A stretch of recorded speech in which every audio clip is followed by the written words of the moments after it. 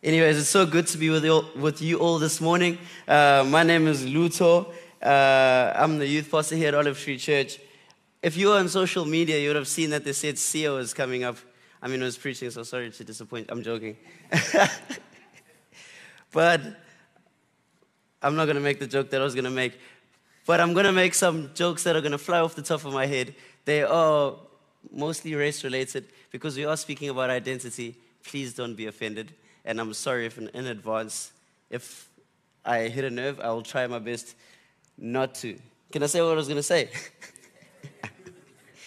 So the first thought that came to mind when Alec told me that they said Sia was preaching is that to the graphic designer lady who is responsible for posting our stuff, I literally said to Alec, not all black people look the same, Janine. But she didn't see me. So if she's watching this, you can play it back and go, hey. But I'm just playing. I understand that stuff happens, and I know how it went wrong. It was in the doc that said who was supposed to be preaching. But anyways, it's a pleasure to be here. And as I said, we're in our identity theft series, so we're speaking into identity. And I've got two objectives today to help us shift or shape our identity more into what Christ has for us. And the second objective is to speak a bit slower and clearer. This is a personal objective, so that you actually hear what I have to say. But anyways, so we're in this identity series, and I just wanted to preface this by saying, again, that my name is Luto. And that in itself is a whole identity series. Let me try to explain this. So I'm Xhosa, and I'm from the Eastern Cape.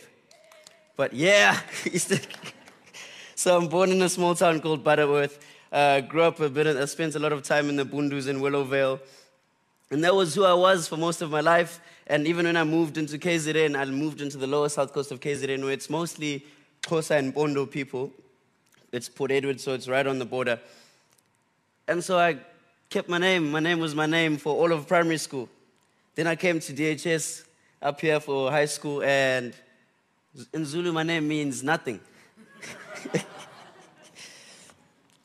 So yeah, it changed. And I could almost, like I said, I could almost do a sermon. Can I give you a little Stephen Furtick sermonette about that?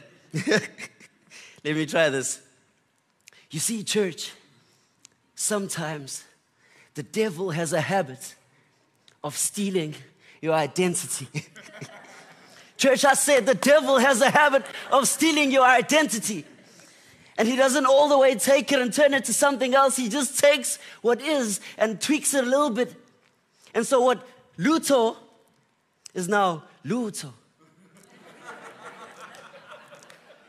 Same name, but it's been stripped of all its meaning. And is it possible, church, that the devil has done the same to you? Is it possible that he's given you love and then he's taken it and tweaked it, and now you love like the world does? Love that was unconditional, and now it's love that means I'm attracted to you. Come on, church, I don't know if you hear me. Okay, yes, amen. So that's a little sermonette about my name. And now on to today's series. I'm also the youth pastor here at Olive Tree Church. And as I said, we're into our identity series. And I just want to also start this by celebrating a little bit. I prayed all weekend that the Springboks could win so I could actually have this celebration, because I can't celebrate South Africa when we're losing. And so part of this Springbok thing that was so cool, one is that at halftime, South Africans are so great that by halftime, someone had already gotten onto social media and said, and if this flies over your head, I'll explain it later, but they'd already said, oh, wow, the Springboks play so much better without a dietitian. And I was just like, ouch, but South Africans are quick. And that's why I love South Africa. But the other thing that I love about South Africa and the Springbok team is the diversity. And not just that it looks like nice to the eye, but it almost makes no sense that South Africa is in the conversation for best rugby nations. Like all other things considered, we've got one or two standout athletes in a lot of sports, but we don't have the numbers of people that come from China, Great Britain, the US in terms of sports. So it's so weird that we bar for bar with New Zealand on world titles. But here's what I think it comes down to, and even in sevens, I think it comes down to the racial makeup of the team. And so if you look at it, Afrikaans people are built like the Great Wall of China. That's just what it is. Those guys, in fact, most white people, they're this tall until they're 15, and then they go somewhere, they start sleeping on fertilizer, and then they just get tall out of nowhere. Kids that were shorter than me all of my life. I was like, I'm in the middle of the range. This guy's short. I'm taller than him. Got to 16. I came to school. I went back home. And then you've got, so we've got Afrikaans and white people, and they're quite tall and big. And then they make up the front row. I always say this, if I was a high school recruiter and I was trying to build a super team, I would go to the Free State and Pretoria for my tight five. Getting the tallest, I'm basically getting the the Great Wall of China, and then I'm getting some Dutchman for the front row. His name has to be Bucky's. He has to be like short and stout, and he just doesn't know what pain is. People from the Free State, I'm convinced, and also Northwest, I'm convinced they like wrestle cows for fun. It's like, those people are tough. And then you've got like the other front row. We have less tall people in the Zulu culture and Xhosa culture, but they're also like stock, like Zulu warriors. So you've got the Trevor Nyaganes and the Bongi Bonambis and Oxenche, short, stout, like, and you go like flip. They got the best of both worlds, like Zulu warriors and like Bursiankis, for lack of a better word, just all tough as nails. And then you've got these two poles standing behind them. They were picked from whatever. And then you've got other black people and colored people who are just the fastest people in the world. At this stage, it's not a debate. You watch a 100-meter final, like, you're lucky if you see one white guy. Like, look. And so that's, especially in sevens, I see what you did there, coach. You put in that blonde white guy, really tough, and he's just like, to run over people and clean at rucks. And then you've got colored people and black people, and you just pass them the ball. Colored guy gets the ball. Try time. Colored guy goes, try time. Black guy goes, try time. And so we've got this sick diversity that actually like makes us like dominant. It makes us almost like unbeatable. Provided we don't have shenanigans, but race is something to celebrate. And even in this church, I was reminded of this morning. I forget the lady who played on keys, but I love this so much about colored people. Every one of them that I greet says, "Good on you," when they reply, and it's it's just my favorite thing. And then the older Indian ladies, there's nothing that makes my day like hearing an older Indian lady speak. I always tell some of her, even Aaron, like, bro, I just want to go live in like an Indian community, just so like an older Indian lady could like care for me, offer me food, and say all that. Because when they say it, it sounds so caring. There's something about that accent that's just like, life and life in abundance. And then there's the white guys. I think basically what white people do is that they keep everything going on time. That's what white people do. Because the rest of us, colored, Indian, and mixed, or whatever the case may be, what is that? If we're having a good time, we're having a good time. And you've got Alec at the back there checking the time. Even now, he's probably waving me down. And so race is this kif thing that we get to celebrate. Last point on this, just talking about sports. I'm convinced that the solution to Bafana Bafana is to get, again, 2 Dutchmen at central defense, maybe a British white bloke playing in the middle to control the thing. Again, colored people on the wings, 2 black strikers. Thank me later.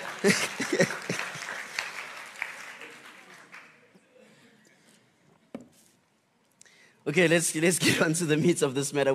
If you haven't picked it up by now, we're speaking about racial identity and how that comes into the identity conversation, and how sometimes, if not looked at correctly, can become an identity thief. And now as I go into this, I do want to say that this could be contentious, so I'll try my best not to be, and we're not going to go too far down the rabbit hole. We want to try celebrate more than we want to pick fights and that kind of stuff.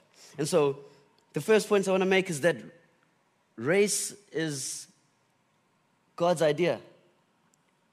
Race comes from God. And so if I take you to Revelation 7, if you read Revelation 7, I think it's verse 9. I could be mistaken about the verse 5 or 9 or 12. I think it's 9. But anyways, there or thereabout, John is having this vision, and he goes 144,000, I think it is, that he counts 12 from each tribe getting selected. And then at that stage, when I read that, I was like, oh boy, if there's only 144 places in heaven, I'm stuffed. I don't know if I should even carry on trying. But anyways, you read a little bit further into that verse 9, verse 12. And John says, and then I looked and I saw a great multitude of people from every nation. Let me just make sure I'm reading that correctly. But every nation, tribe, people, and language standing in front of the throne. And basically what they're doing is they're praising and saying salvation comes to the Lord and through the blood of the Lamb. And they're celebrating, they're praising in heaven. And so what we see there is that the purpose of race, or what God was working towards when he gave us race. And we know where it starts. It starts in Babel from a bad situation. And the way I see this is that God always, the enemy intends something for evil, and he works it for good. And so where the devil was going, I'm going to make these people try to build themselves a tower. And it says there that they wanted to make a name for themselves. What are you doing when you make a name for yourself? You're deviating from your God-given identity. And that is the beginning of self-destruction. And so in order to stop this and also create something beautiful for the heaven he wants to see, God separates them. And now we've got the beginning of white people keeping time and colored people running fast, Indian people making amazing food. We've got it all. We've got the Xhosas, the Zulus. We've got the Turks and the Indians and the Thais and everything else in between. And it's beautiful and it's amazing. But obviously in the middle of all of that, the devil is always trying to corrupt that, always trying to tweak it, like I said about my name, always trying to steal our God-given identity, always trying to deviate from the purpose that something has been created for. And then Jesus comes along. He lives out his life, and at his death and resurrection, he sends to his disciples the Holy Spirit. And we have some time after in Acts 2 verse 5, where they come out of this upper room, all speaking in tongues, and it says all the witnesses from all the different places heard them speaking in their languages. And what happens is there are people from all over. It's a picture of Revelation 7 before Revelation 7. It's a picture of Babel restored, where everyone is speaking again in the same language, praising, united by one Spirit. Different nations, different tribes, different people, united by one Spirit. But since Acts, we've been, I said, there's someone who says this, he says, if I know the right way home and I'm walking it drunkenly, does it make it any less the right way home? And so as the world, we're moving towards some picture of heaven, but we're drunken fools, and so we're missing a step here and there. Still the right way home. Unity is the right way home. A diversity like this is still the right way home. And so it's something to strive towards. And one day, not even one day, we already start to see it right now, is that we're starting to create little pockets of what heaven is going to look like. And I look forward to that. I made a joke on Friday that if heaven was all black, we'd be late for worship. I'm not going to say the second part of that joke. You're not ready. Cool. And so the current reality, or the tension that we're still stuck in, is the drunken fool stumbling part of it. We're still working our way forward. And so this race conversation, some want it to just not matter at all. Let's not talk about it. Some, like, it matters too much, I could say. And we're trying to work it out. But the long and short of it, the way I think of it, is that I think it does matter. I think there are amazing things about our race that make us better. Case in point, the Springboks. There are things about different people, like a body, bringing diversity and being united in it to create something beautiful. So we're stuck in this tension of, this is uncomfortable. There's some things that still offend me. There's some things that still irritate me. I mean, if you think of load shedding, if you think of pala pala, if you think of looting, if you think of the list is endless. And underneath all of that is some racial stuff, some identity stuff. And so we're still stuck in that place, but I want to hopefully move us forward. And so just before I carry on, I just ask that you turn down the volume on the voice in your head that's resistant to the message. At least hear it. And just turn up the volume to what God might want to say to you about this issue. Cool, and so just to get into it, as people, we're in this place, as I've said, where I just want to talk about hijack. Jesus says this, he says, you cannot serve two masters, and this is the danger. He says you cannot serve two masters because you will love one and despise the other. And I almost want to propose that that's happened to some degree with our race. He's talking about money in that instance, but it's happened to some degree with our racial identity. That sometimes we've become so married to it that we go, you know, the opposite of but God is God, but. I know what God says, but. And at the heart of that are some valid reasons and some feelings of like injustice or pain or wrong. So I understand, but for whatever reason, these things become mutually exclusive. I'm my race when it comes to these things. And that's the most important thing about me. And I'm who God says I am when it comes to this thing. And then for those things, it'll be the most. And then we try to serve one and the other. And so when it comes to my voting or when it comes to how I relate to people or where I live, one is God over the other. You with me? And so we're going to read from Colossians 3 verse 8. And before I start reading, I just want to say that for anything we say in this message, can you take it and just apply it to yourself?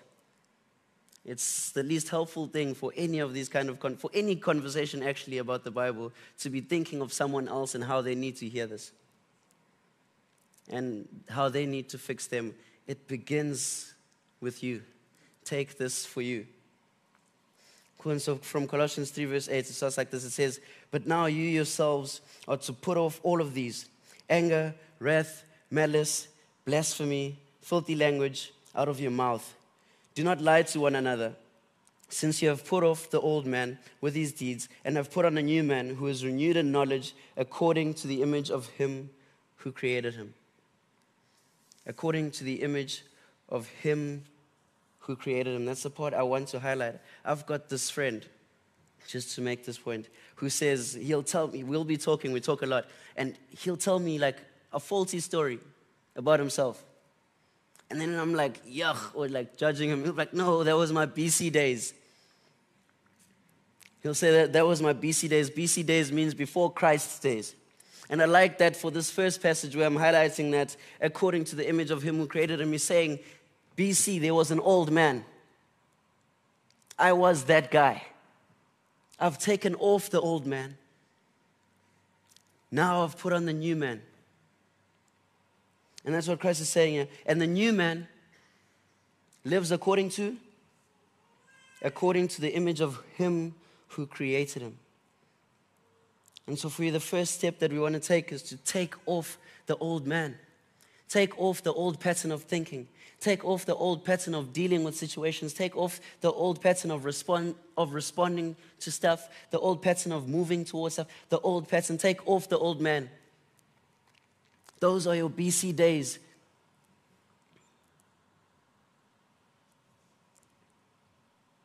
Because in Christ, you are a new man.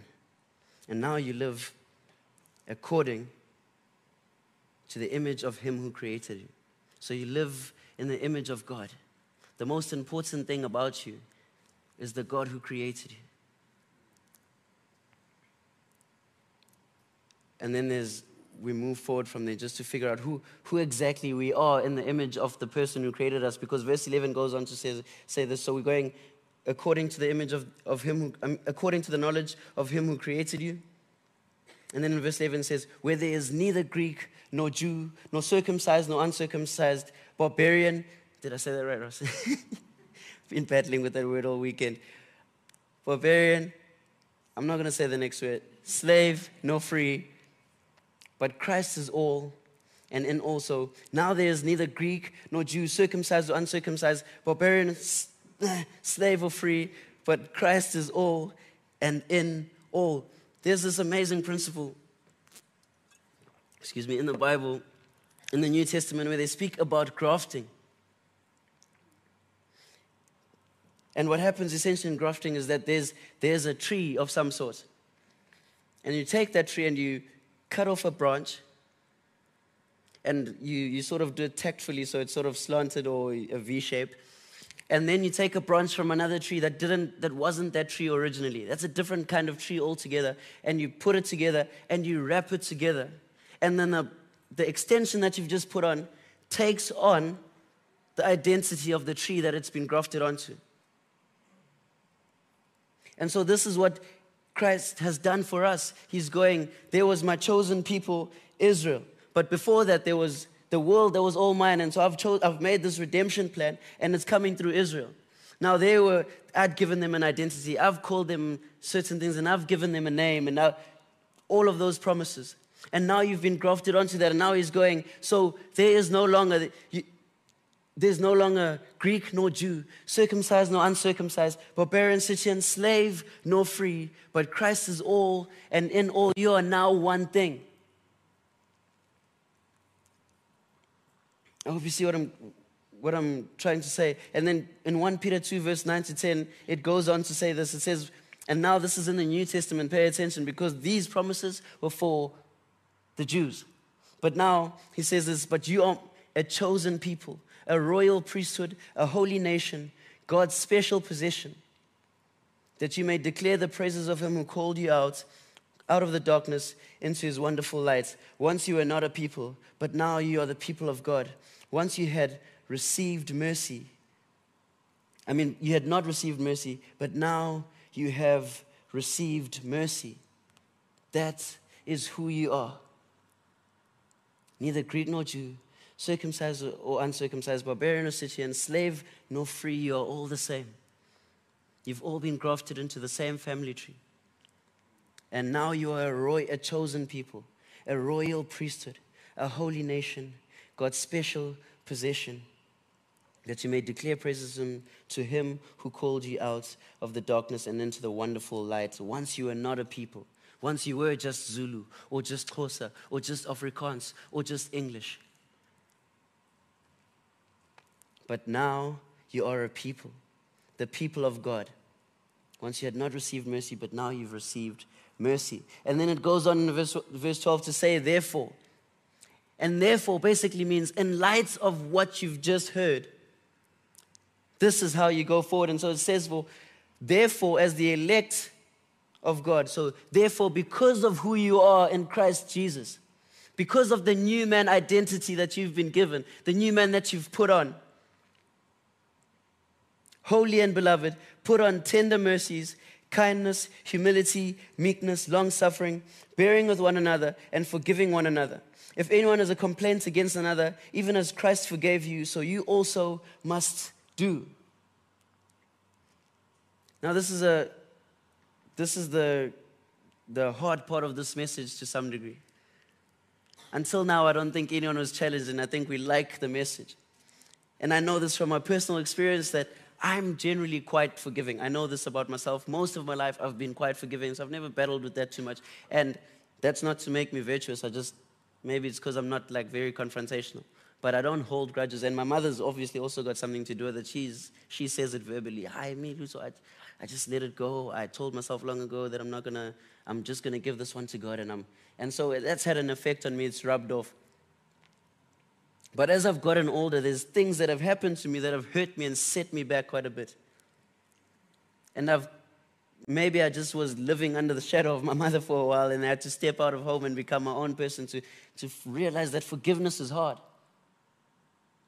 And it's something that we wrestle with all the time. And so what I'm not trying to do here, because I know that this is the feeling, is that sometimes when you're in distress, people use the gospel to pacify you. And so it can feel that way. And then so you sitting there right now and you're resistant because you're going, Luther, but you don't understand. I understand it's especially challenging when I have to get up here and preach about how forgiveness is like drinking your poison, expecting the other person to die. And sometimes I'm fine, I will drink that poison because that's just how I feel inside. And so forgiveness is flipping hard, and I didn't want to make light of it or make it like it's easy. But if we're to become the people God made us to be, if we're to live according to the image of Him who created us, it's important to at least wrestle with the idea of forgiveness. And you see, this is where the capturing starts to happen, the identity theft starts to happen, because for most things, like I said, it's easy, and it's easy to love, easy to be tolerant in certain spaces. It comes to the real big issues where the offense is so much and it runs so deep. And like you think of the Hutus and the Tutsis and think it's in Rwanda, that hate and that stuff runs so deep. If you think of I think it's the Sunnis and the Shiites in the Middle East, and a lot of other tribal wars going in the world, at the center of it is a lot of unforgiveness. You don't understand what they did to me. And I spoke to a young man from the township that I've been visiting occasionally lately, and someone had done something to him and his family. And we were speaking into this thing of forgiveness, and even in that moment, I could just so relate. I didn't even have anything to tell him because he was in so much pain. And he just was so convinced that I'm going to get mine. He didn't want to hear about my Jesus. He didn't want to know about my forgiveness. He said, sometimes you just have to fight fire with fire. And that's where he was. And I just pictured the future, not just his future, but his family's future, and how the next generation is going to inherit that when that person finally does something back to him, and that one son finally does back because you don't understand what they did to my family, and on and on and on it goes. And what they've done there is that they've partnered with something else. And so often as well, when it comes to our racial identity, that's where it hijacks us, because so much of it is beautiful. But when it comes to points of contention, it becomes the most important thing about us. We take the offense of the group and we fight as such, and we hold on to grudges as such, respond as such. And so the instruction here is, therefore, as the elect of God, as the new man, the royal priesthood, the chosen people, a holy nation, God's special possession. What does it say? I'm so sorry, I've lost my place. Put on tender mercies, kindness, humility, meekness, long-suffering, bearing with one another and forgiving one another. If anyone has a complaint against one another, even as Christ forgave you, so you also must do. Just wanted to get to one point about that, is even as Christ forgave you. So everything in this passage from beginning to end, it's like he knew we were speaking about this, and he always brings it back to what God did for you, who God is to you. And that's a question you've got to consider. He says, even as Christ forgave you, so you also must do. And I have this experience all the time at youth where teenagers are irritating. I love them to bits, but they're so helplessly dumb. I'm young as well, so I'm also helplessly dumb and growing out of it. But when I'm tempted to judge them harshly or hold a grudge, it takes just a moment for me to take myself back to 16-year-old me, to 15-year-old me, to 14-year-old me. And just remember, and I hold that so deeply, that as Christ forgave you, so you also must forgive. And so I'll go straight from 100, I'll simmer at 50 for a little bit and talk myself down, just because I see myself in them. And there's so much value in seeing yourself in others and going, as Christ forgave me, I choose to forgive. And now just in landing this ship, in terms of put on, he finishes with this in verse 14, but above all things, put on love, which is the bond of perfection. And let the peace of God rule in your hearts, to which you also were called in one body, and be thankful. I just want to highlight that top thing. But above all these things, put on love. Flip, I know this is about identity, but I really want to land here. The thing about this, the thing about this love is that again, it's not this trivial, mundane, stolen identity love that's about attraction or that's about favor. Even the Gentiles do that. You love the people that love you. Even the pagans, do that. But I'm convinced that there's something more to this love, because time and time again in the Bible, either in the description of God or in his expression to his people of how he feels about them, he uses this word love. And it goes beyond comfort. And then you get to the New Testament, and this is not the only person. There's a pattern. They ask Jesus, what's the most important thing? And he goes, love. Jesus, at the end of his life, gives a new commandment, and you would think he's got so much stuff to choose from. I mean, the Jewish law was written and then expanded upon by other scholars, and they added things on things on things. It started to look like a constitution. And he said, a new commandment I give to you is to love one another as I have loved you. And then 1 Corinthians comes along as well, and Paul, who's had this amazing encounter with God, and he's come to know Jesus so personally, he reaches the same conclusion. You can do all the stuff, but if you have no love, you've got nothing. And at the end of it, in verse 13, he goes, now these three remain: hope, faith, and love. But the greatest of these is love. There's something to this love. And now it says here, but above all these, put on love, which is the bond of perfection. And so in landing this, I've just got a couple of questions that I want you to just picture this for your life, picture this for your week going forward. What would it look like? 1, to walk in the image of him who created you as you try to figure out your identity. To celebrate it because it matters, and to live in it because it shapes how you see the world and how you integrate with the world, but also not to be mastered by it, but to be mastered by the image of him who created you. What would that look like for where you chose to go, the people that you chose to interact with, the way you chose to respond to negativity, especially in the South African context, the way you chose to relate to people that don't look like you, the way you even choose to identify yourself and which wars you choose to fight. And above all of that, what would it look like to put on love, the bond of perfection? I've gone way over time, but I'm going to tell you just this last thing. We were having a very serious conversation last night. Just someone was asking me about this specific sermon, and we wanted to learn it. I was going, well, there's this thing that's happened. And it's hard to argue if this thing wouldn't have happened if people were more Christ-like. Or if this change would have come about if people were like this. And then we actually came to the conclusion that if people lived in their God-given identity, that kind of stuff, like individuals, that kind of stuff could have been avoided altogether. The trajectory of the world could be way different.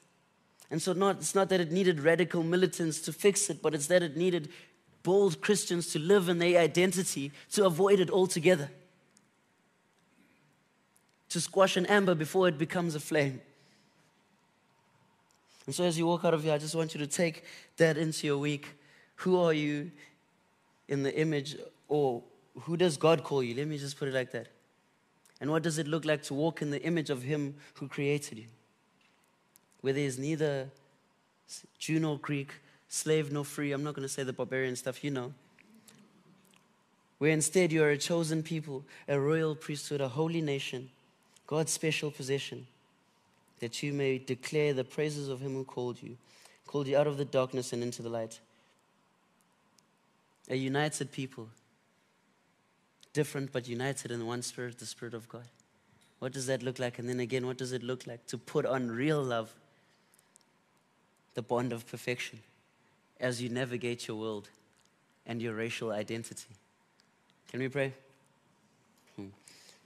Father, thank you so much that you've made us the way you've made us, God. Thank you that you've made us unique and different, and that we've got all these cultures. Thank you for Olive Tree that brings us all together and that we can express it all, God, that we've got a diverse worship team, a diverse congregation, people serving and doing different things in different spaces, God. Thank you that diversity is beautiful, God. Thank you that we are united under your banner, God, and so we thank you for your Holy Spirit. We thank you for Jesus who died to graft us into that family tree, God. We thank you that the old man is dead, and now we pray that you would help us to start putting on the new man, God. Help us to start living out our God-given identities, God. I pray that as we leave here this morning, God, your Spirit would touch hearts where there's resistance, God. Soften hearts and help us move towards the world we want to see one day. United in one heart, one spirit, one mind, in Jesus Christ, in the image of Him who created us. In Jesus' name. And everybody said, Amen. Guys, thank you so much. It's been a pleasure being with you. There's tea and coffee in the coffee area. As you go, just 1 second. I think Lutz has been incredibly kind and incredibly celebratory. I think he's done a phenomenal job.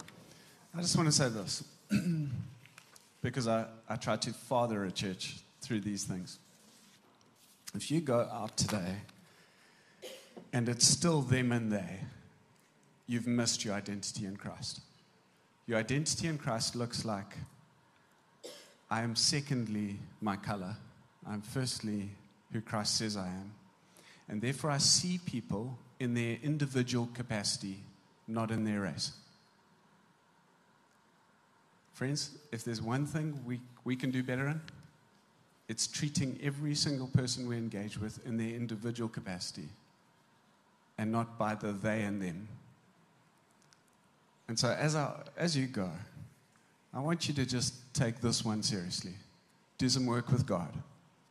And just go, Lord, do I need to repent of they and them? Because they and them generally comes with a criticism. And it will rob you from the incredible grace that is this church in this season. There, the pastor just ending with a heavy. But may God bless you and fill you as you go and meet some good people. God bless.